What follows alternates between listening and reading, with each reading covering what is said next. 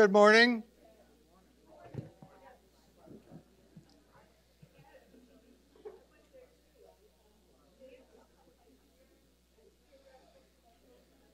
Would you, as a favor to those people that's sitting around you, check and make sure that your phone won't ring out loud during this time? You don't want to embarrass yourself. Do what? Yeah.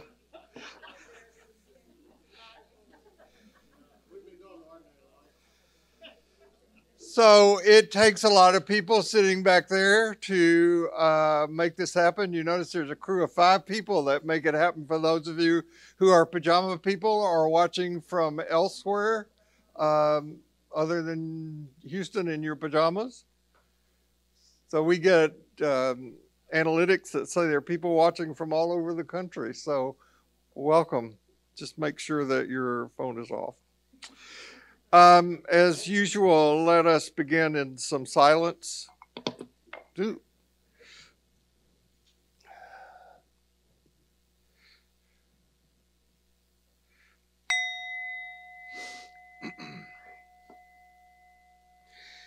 So take a deep breath and do whatever you need to do to be in the space. Just be present, be open.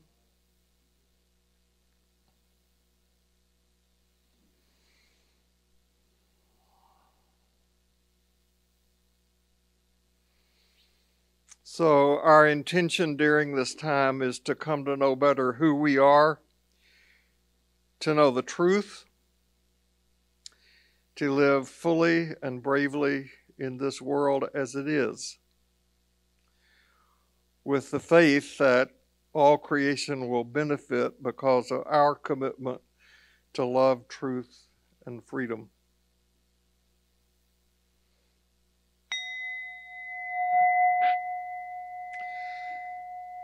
And no matter who you are, no matter where you are in your spiritual journey, you are welcome here.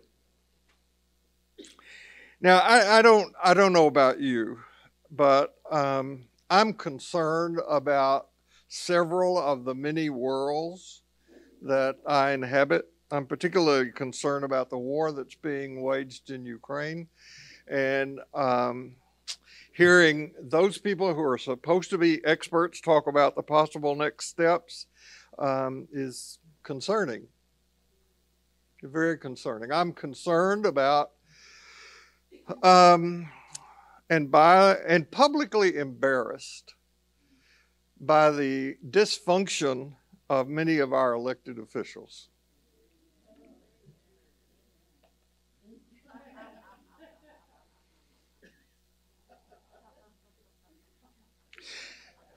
I guess you have to read it for it to make sense.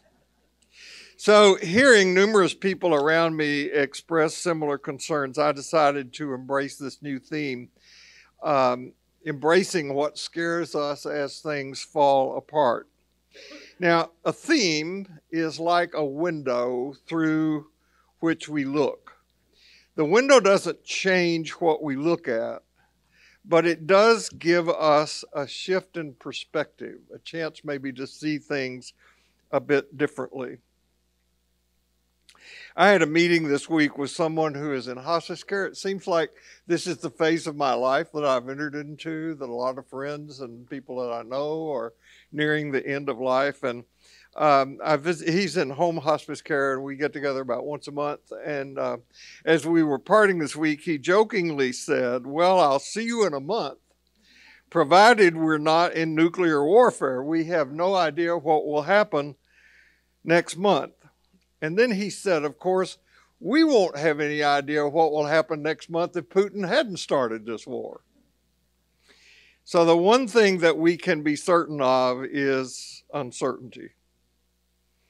Now, I know it is a standard tactic of some preacher teachers to start out by presenting a very bleak and scary description of the mess we're in, and then right at the last moment, bring some heroic sounding ending that causes everyone to leave feeling good and on a happy note. Well, I truly hope that what you find and get here today will be useful. But there is nothing about the window that changes the fact that Putin is still a madman who has a lot of destructive power at his control. We still have a bunch of eighth graders running the government. But perhaps I can point out a few things to be seen out of this particular window that you will find nourishing. One of my favorite Zen teaching stories is about a monk who was out walking in the forest one day when he began to be chased by a tiger. He started running for his life, and he ran and he ran and he ran, and soon he came to the edge of a cliff, and being unable to stop, he went over the edge. This is an old teaching story. A lot of graphics about the story exist in the literature. Fortunately, on his way down, he caught the root of a tree that was sticking out the side of the cliff. He looked down, and on the ground below him was another tiger. He looked up, and the tiger that was chasing him was still there. He looked aside, and he saw a strawberry on a bush growing from the edge of the cliff beside him, and he let go with one arm and reached and got the strawberry and ate it. And he just loved it. Now, that story is told in Buddhism as an example of an ability, no matter what, to enjoy the present moment.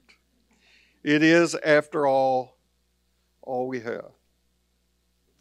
So let's start soothing ourselves in the face of what scares us by living up a trinity of a life well lived. Now, I am not talking about the Christian mystery that's referred to in the Christian creeds as the Father, Son, and Holy Spirit. I'm talking about something else entirely. Just to use the word Trinity stirs up a lot of negative stuff for a lot of people. And to illustrate this, I want to play you a video. Hope the sound works. We have a sound technician running breakneck speed.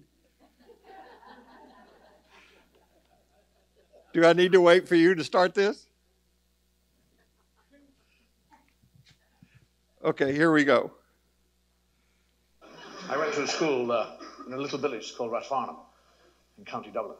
My first day at school, this convent, long winding driveway up to it. One of those Gothic doors, great studs in it. I rang the bell and opened. There's one of these nuns, flapping. Terrifying. 3.5, 4 years of age. Terrifying. What do you want, little boy? My mummy and daddy said I've got to come here. Yes? Well, if you come here, you've got to be a good little boy. Will you be a good little boy? And I could see past her. There's a fellow nailed to a cross. I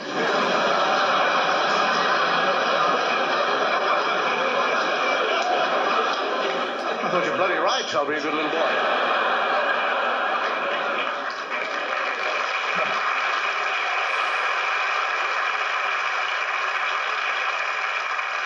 First question they ask, what do you know about God? I don't know anything about God. Who? God! Who's God? God? You do not know who God is? Sister? Sister, we have an atheist here. Let me tell you, little boy. God is, God was, and God always will be. What? What he is? What is it? He is the Father, he is the Son, he is the Holy Ghost. He is 3 in 1. Do you understand? I'm 4 years of age. Why wouldn't I? The greatest theological question in the world, 3 people in 1, and I'm naturally, yeah. Where is he? He is here. Well, I can't see him. That doesn't mean because you can't see him that he's not here. It doesn't? He's in the cupboard. He's not in the cupboard. God doesn't go into cupboards. He's under the stairs. He's not under the stairs. He's here with us now. He's upstairs, he's downstairs, he's outside, he's inside, he's everywhere. I think he's a big fella. Why can't I see it?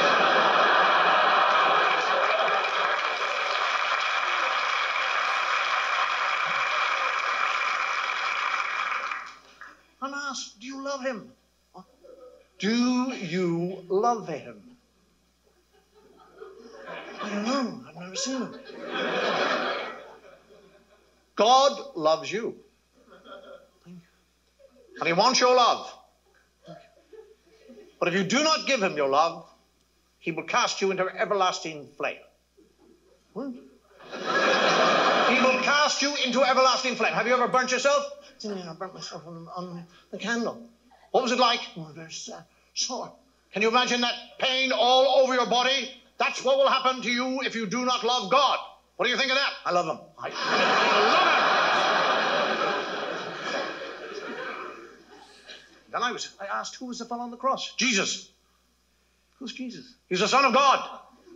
I've told you. Father, the Son, and Holy Ghost. He's the Son of God. Oh.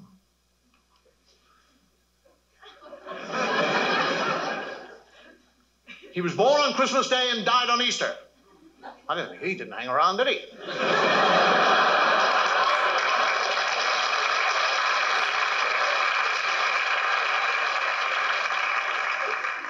What happened to him? He died because of you. Christ died on the cross because of your sins.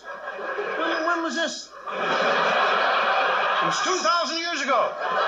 You can't blame me. I'm only 4 for Christ's sake. I didn't do nothing. Did he have a daddy? Of course he had a daddy. I've told you he had a daddy. God was his daddy. He had a mummy. Yes, he had a mummy. Mary was his mummy. So God was married to Mary. No, God was not married to Mary. Mary was married to Joseph.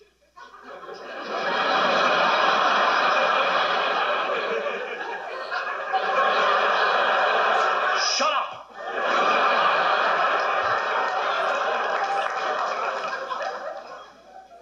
Between my parents and the church, the brains are scrambled.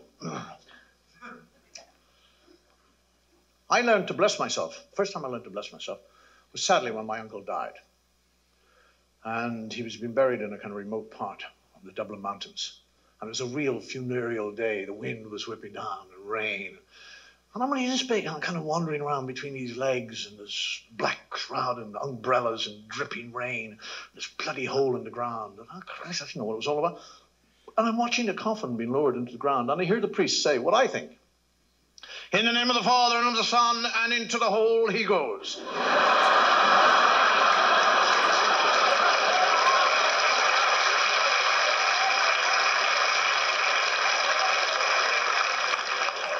That's how I blessed myself for years. In the name of the Father, Son, and into the Holy Ghost. What did you say? In the name of the Father, Son, and into the Holy Ghost. He goes into the Holy Ghost. He didn't go into the hole. I was there. I saw him. He went into the hole.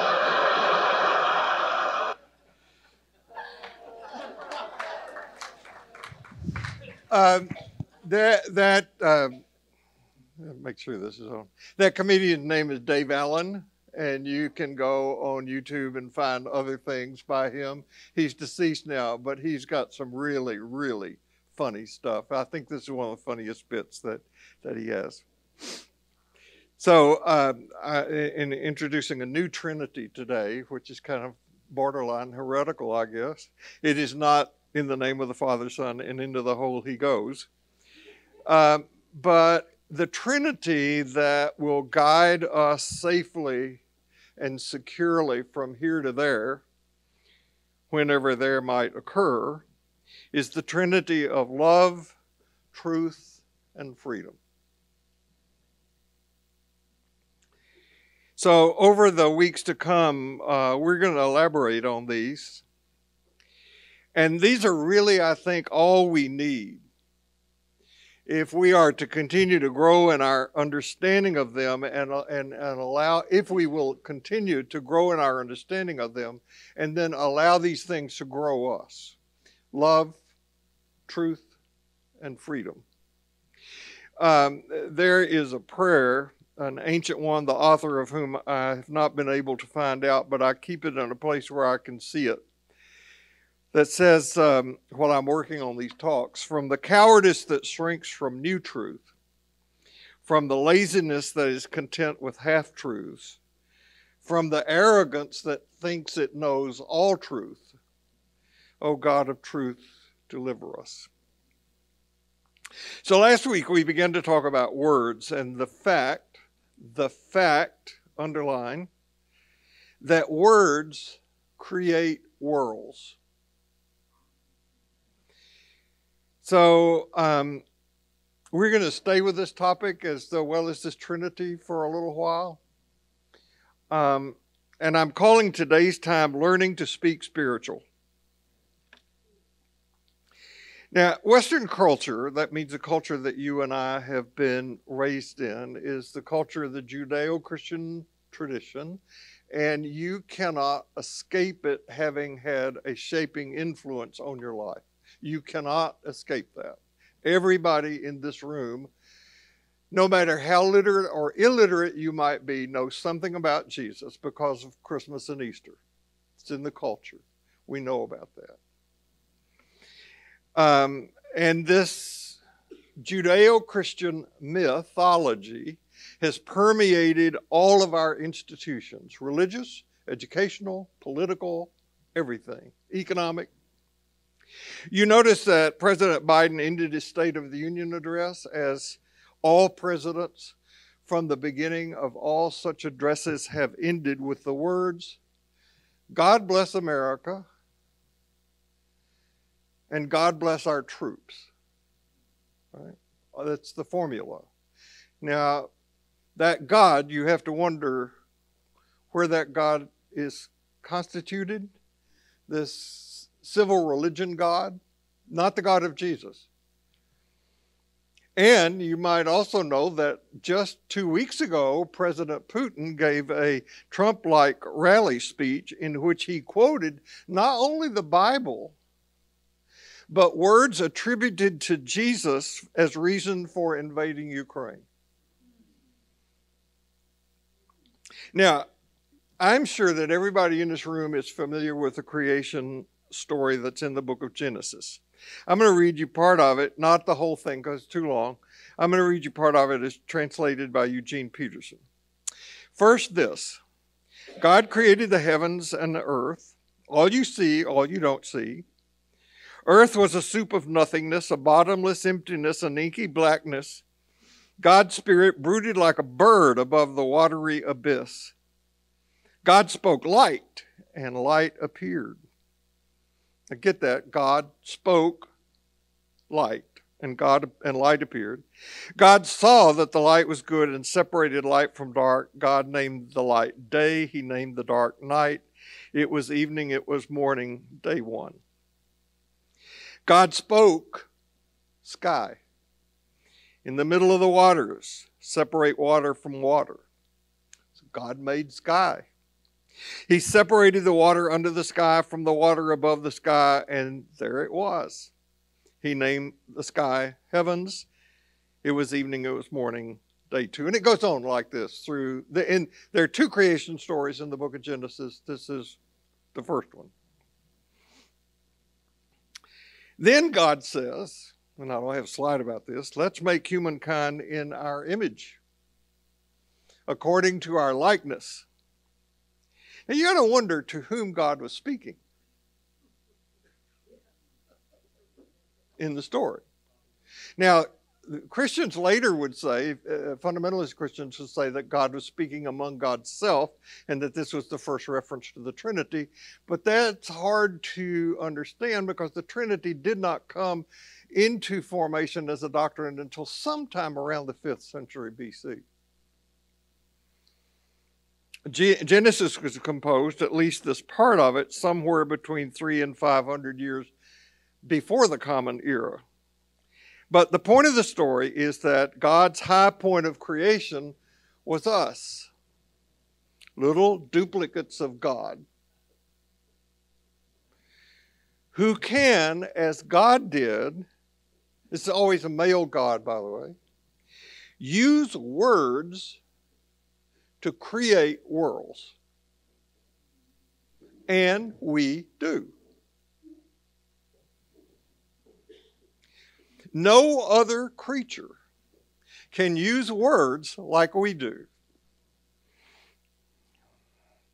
Now, it has been shown that research has been done that 97% of it's been shown by research that people who use words to create puns are 97% smarter than the average. I just made that up. When Toni Morrison received the Nobel Prize in Literature in 1993, she said in her acceptance speech, "Word work is sublime because it's generative. It makes meaning that secures our difference, our human difference, the way in which we are like no other life."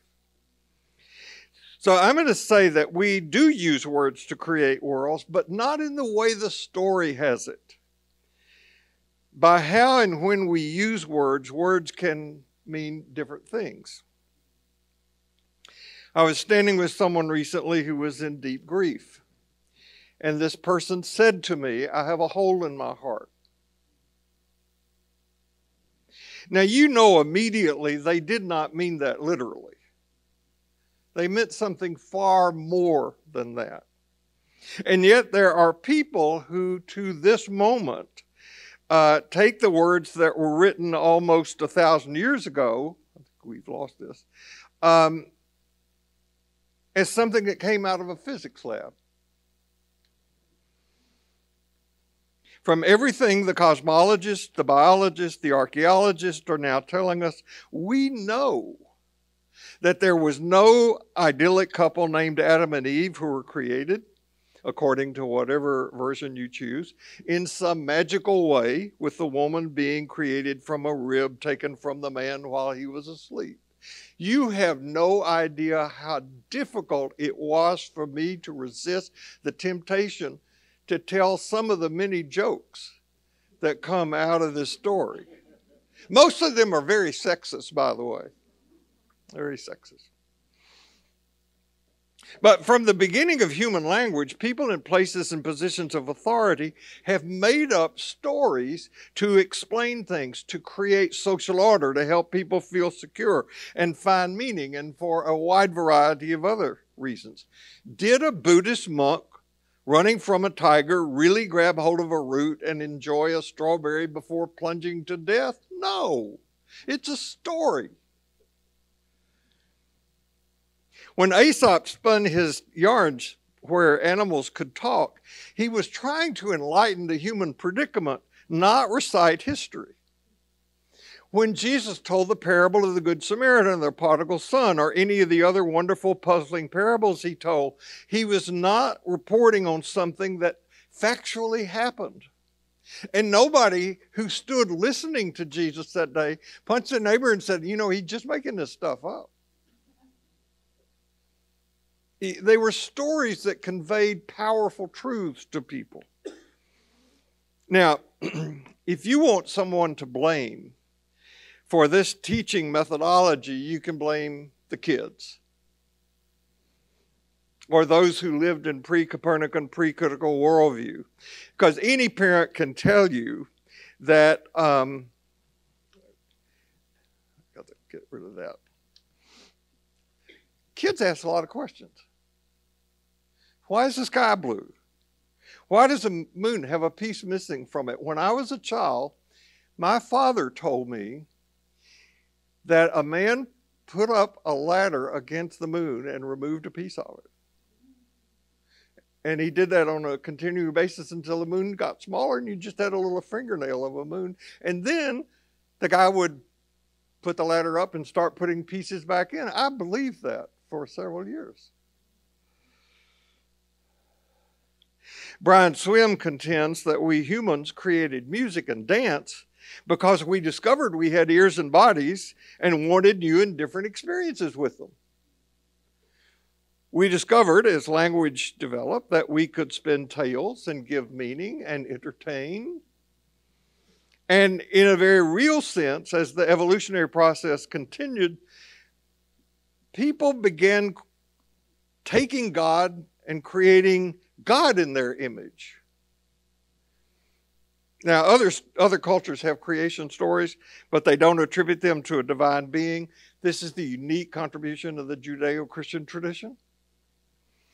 These stories started being created about 2,000 years before Jesus and 1,500 years before Jesus. Moses writes or tells his stories, and he included one about a man named Abraham, who was about 500 years before Moses, who came to believe in one God rather than many. And the story, everybody knows the story of Abraham almost sacrificing Isaac, right?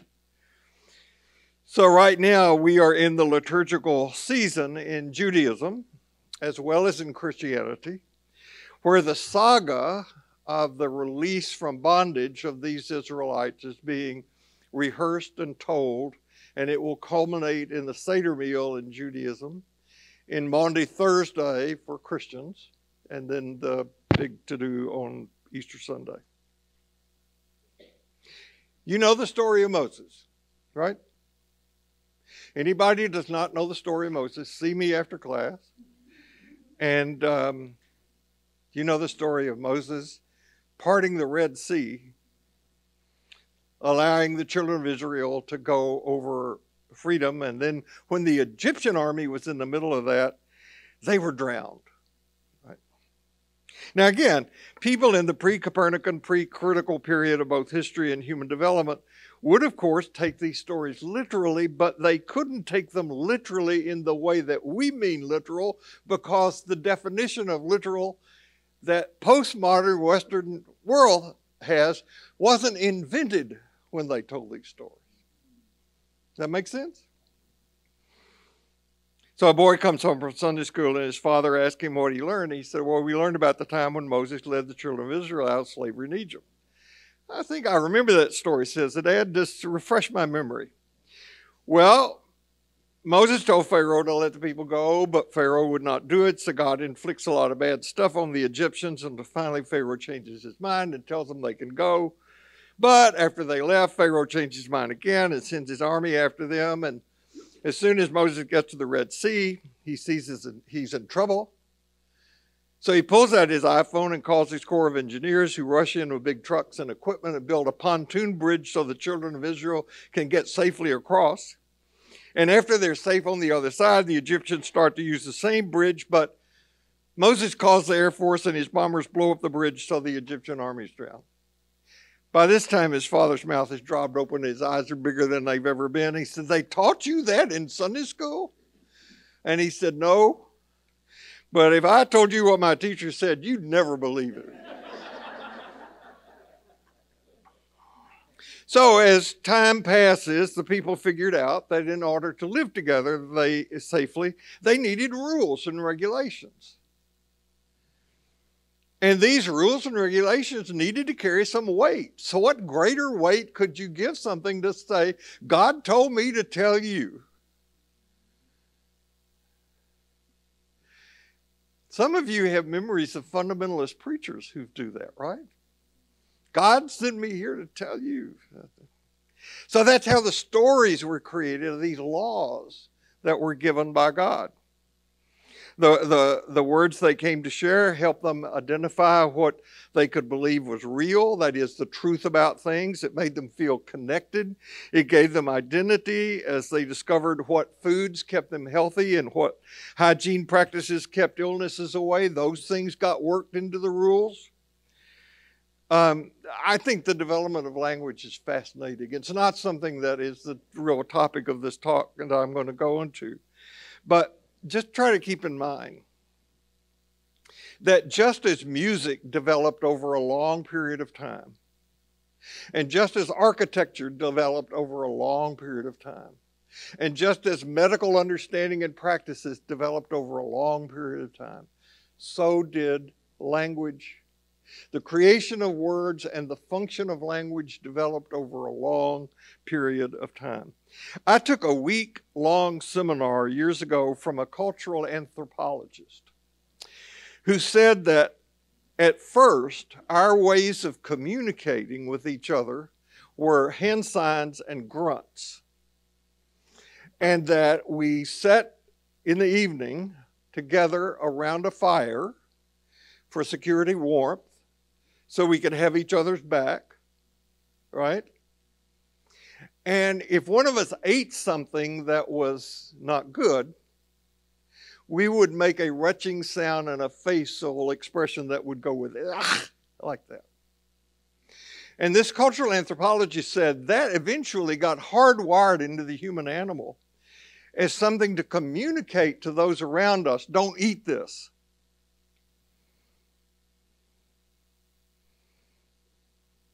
Some form of writing, markings etched in clay to record business transactions, began around 4000 BC. Around 3500 to 3000 BC, the Egyptians invented a picture language called hieroglyphics.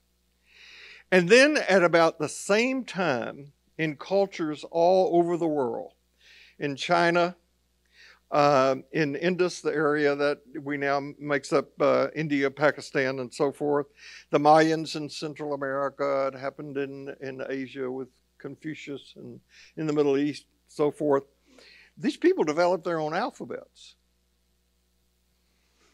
And almost all language scholars admit that though they are not sure where and when languages really first came into being, they do agree that worlds create words, and that words create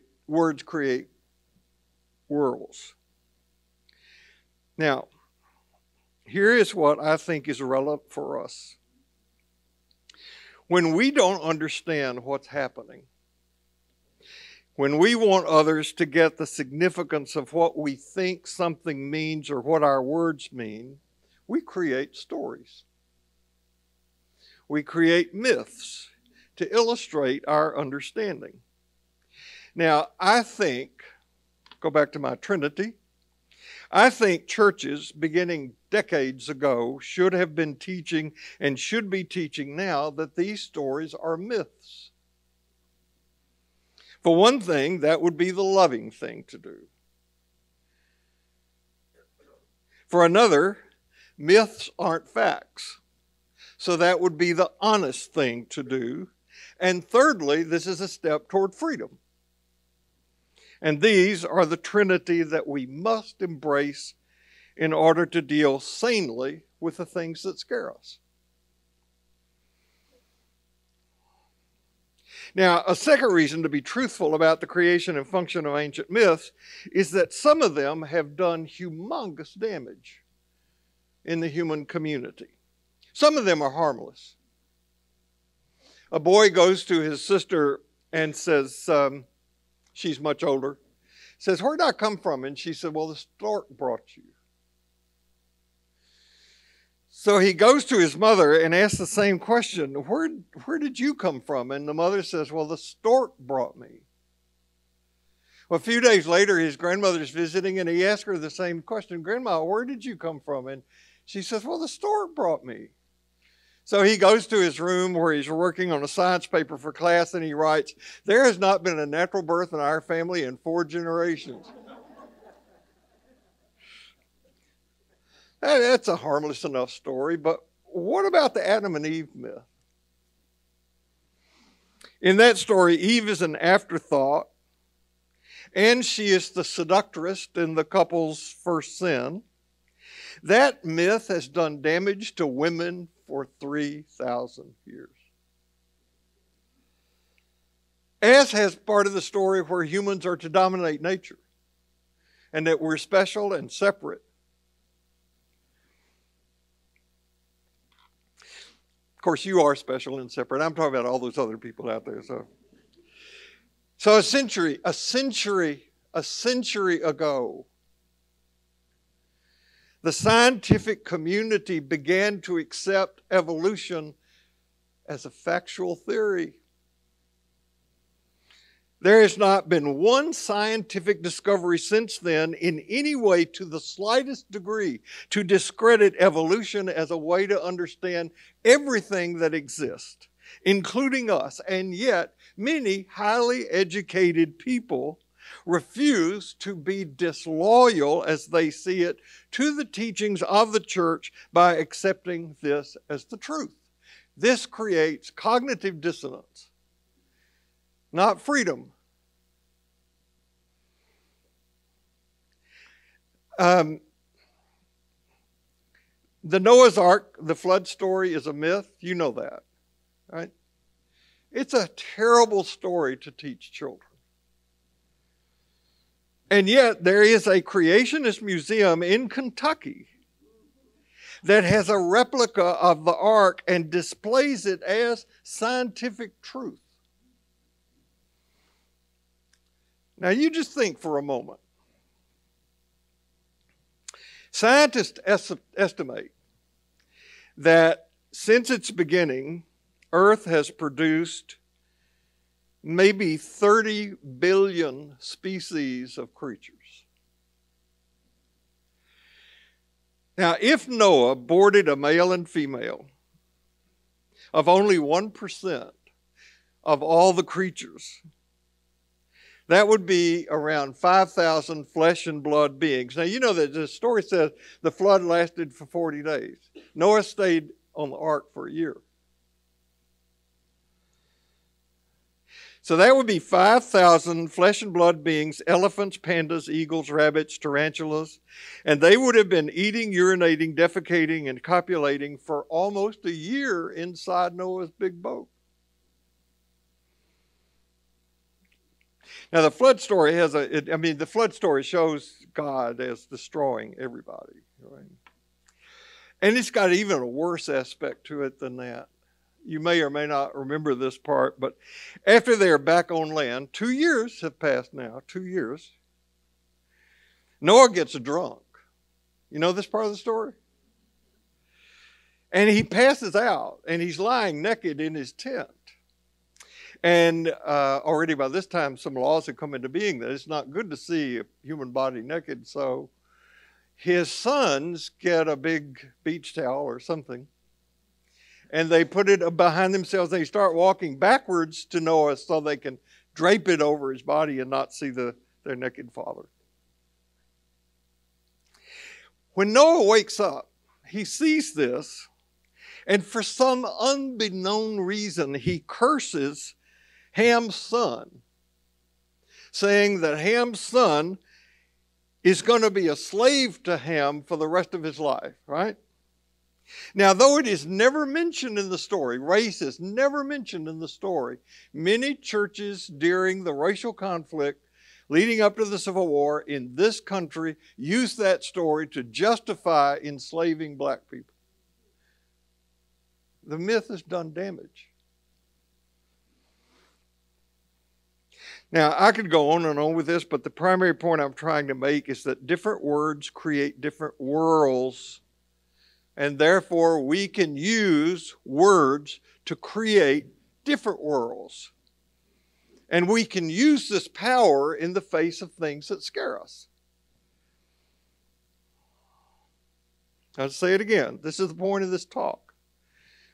It's a critical tool that we can use when we are face to face with what scares us. Now, I did not just say that words create reality. However, if you read Judy Kanota's Field of Compassion, you will begin to think that there is something to thoughts and words creating reality when she talks about morphogenic fields, which we will get into at some other time. A few years ago, there was a horrible hurricane tornado thing that swept through Florida.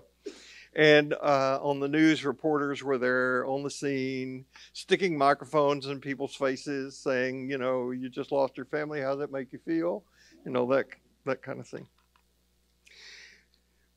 One person was standing in front of their demolished home and lamenting, "We're ruined. We've lost everything. We'll never recover from this." Not 3 minutes later, someone else is on camera in front of their demolished home saying, "Thank God we're safe. Our family is together. Material possessions are nothing. We can recoup that, but we can't recoup a lost human life." Same storm, same loss, different realities created by different words. I had mentioned to you before that one of my most important teachers and mentors was this guy, Carlisle Marney. My encounter with Marney happened when I was in my early to mid 30s, so I was just a kid. But I was so much smarter then. I knew so much more then than I know now. Marney was a really interesting guy. He used to be pastor of the First Baptist Church in Austin, Texas. He left there to go to Charlotte, North Carolina, to be minister there. And he was a liberal Baptist. If you can imagine. I can't. He's a true oxymoron. So when I first came to Houston, I'd known this guy through family connections for years and had heard about what a big hero he was. Actually, he's just about 21 years older than me, but to me he was much, much older. And he left the church in Charlotte and started a ministry for troubled clergy at Lake Junaluska in Lake Junaluska, North Carolina, which is a Methodist encampment, by the way. And the Methodists were always big fans of Marney's. The Baptists never were because he was so out there. And for reasons I do not understand, Marney invited me to teach on his faculty twice while he was there. The second time is where I met Jim Fowler, whom I would later work with at Harvard on his faith development theory that he came up with. If you don't know Jim Fowler's work, it's worth knowing about. Marney was one of the smartest, wisest men I've ever known. And as I said, I idolized him. He's a big, deep, booming voice, so authoritative. And after a day of teaching together, he loved to get in his pickup truck and drive to his house, which is on a mountain he owned, part of a mountain in the Smokies. He called it Wolfpen Mountain. And separate from the house, he had a study, which I lusted after for years. The study used to be an apple orchard cooling house for apples that were harvested in the nearby orchards. And it was a big circular building. And Marney had picture windows put in it, had bookshelves all around the walls lined with his library, had a circular fireplace in the middle of the place. Oh, it was just wonderful. I remember the first time that he drove me up there in his pickup truck over a rutted, muddy, unpaved road. And I said, I bet it's when it snows here, which it does a lot in the Smokies, you can't get out of here. And he said, thank God. And no one can get in. I love that place and that man.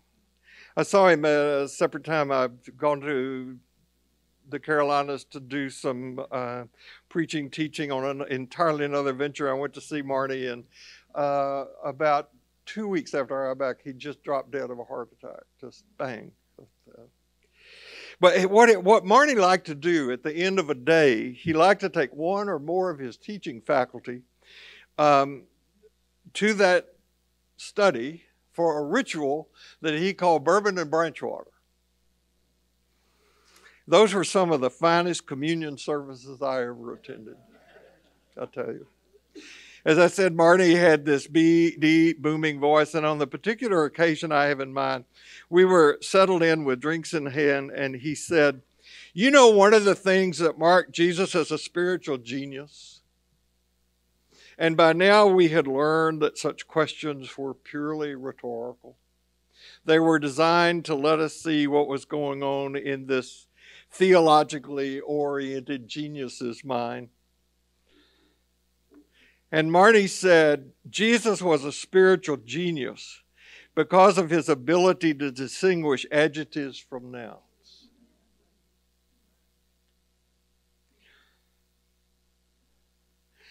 Jesus understood and lived the understanding that words like Samaritan, leper, prostitute, poor, which function like nouns in his time, were really just adjectives. The nouns that counted were words like human, person, child of God. And Marty taught and wanted us to teach that when we use adjectives to represent people, we do damage. When we use an adjective like male, female, liberal, conservative, legal, gay, straight, black, to the level of nouns, we rob people of their larger humanity. What we have in common are nouns. Adjectives are what divide us. In his autobiography, Malcolm X describes the time when a car pulled up beside him at a red light, and a white man in the car rolled down the passenger seat window and stuck his hand out the window and called mockingly out, grinning at Malcolm, "Malcolm X, do you mind shaking hands with a white man?" And as the light turned green, Malcolm X replied, "I don't mind shaking hands with human beings. Are you one?" In my neighborhood, I am always seeing vehicles for painters or plumbers or electricians that prominently place Christian symbols on their vehicles, the cross, the fish, whatever. And I've wondered, is there a Christian way to paint a house? Is there a Christian way to unstop a toilet? So don't let adjectives define you or anyone else. That's one of the ways to deal with the scary times. So Holly and I were talking this week, and I left that conversation convinced not only with how brilliant you are, but also that when I'm dead and gone, people will remember two things about my teaching. One, that I harp on having a spiritual practice, and two, that I harp on using turn signals. I'd like to be remembered by more, but... So I want to say some things today before I'm done about having a daily spiritual practice. Because this is a way that you can be in the face of scary things and not be scared. A daily spiritual practice is whatever you consciously and deliberately do to evoke and invite a transformation of consciousness. That's it.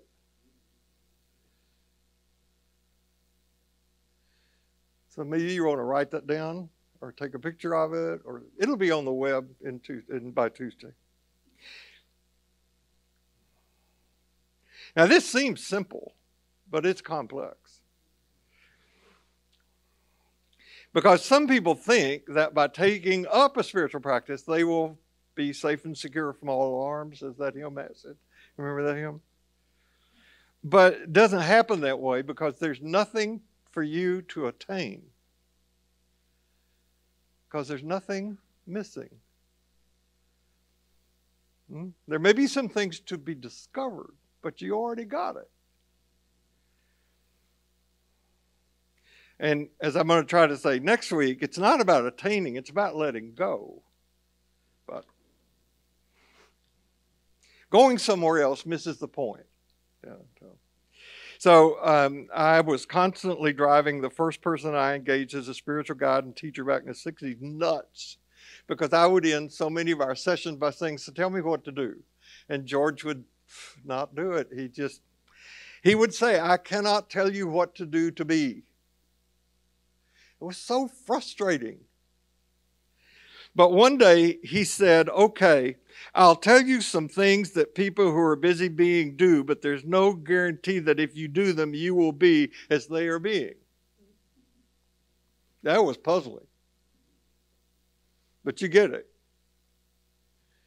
You can do the things that people who are busy being do, but there's no guarantee that if you do them, you will be as they are being. But if you're being, you will probably find yourself doing some of the things that people who are busy being do. That's easy to understand. So in these scary times, what are we to do? And though I do this with some trepidation, I'm going to give you some things to do. One of them is to learn to speak spiritual, like we've been talking about today. Learn that language shapes your reality. Know the power of words. Remember those people from the storm in Florida. It ain't nothing till you say what it is. You have that power. The very first book I was required to read when I came to Houston and got in CPE, the very first book I was required to read was Viktor Frankl's Man's Search for Meaning. It's consistently among the 100 most influential books ever written in the English language. Read it. Viktor Frankl wrote in that book, everything can be taken from a man, forgive his sexist language, he didn't know better. Everything can be taken from a man but one thing, the last of the human freedoms, to choose one's attitude in any given set of circumstances, to choose one's own way. Now just keep in mind, he wrote that from a German Nazi concentration camp. So learn to pause and reflect. Get a spiritual director or counselor. You don't have to pay money for this, or even get a flesh and blood living person. Get a good solid book and read it on a regular basis. One of the 2 books I read every year is Living an Examined Life by Jim Hollis. Get it and read it. Don't read the whole thing all the way through. Read a chapter a day. Make notes on it. 21 chapters, you can read them and then start reading it again. It's a great guide. Get some of Pema Chodron's works, the ones that I copped title for this new theme, The Places That Scare You and When Things Fall Apart. Just make sure your person that you talk to isn't also in a scary place. All right, that they're pretty grounded. Get your journal out. Writing down your feelings is a good way to explore what you are feeling. And I am not a behavioral psychologist. I took some courses in that. But the genius of behavioral psychology is that if you write something down, it changes the way you think, feel, and behave about it. That's the reason that when people are on diet programs, they ask them to write down everything they eat. Or if they're on a smoking cessation program, to write down how many times they smoke a cigarette a day. It gives you the experience of control about things. So learn to dispute, disrupt, and displace your thoughts and feelings. You down? Get up and get out of the house. Go for a walk. Turn off the television. And perhaps the most important tool you can have is learning to practice gratitude. Try it. Every day for a period of 21 days, in your daily spiritual practice, write down 3 things that happened the day before that you are grateful for. They don't have to be great big things. I've been through periods of my own life when what I wrote down, I'm grateful I woke up.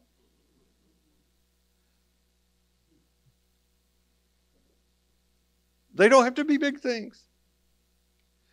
But I promise you, I guarantee you that if you do that, when you hit a scary down time and you go back and you read your gratitude journal, it will change your thinking just like that. I promise.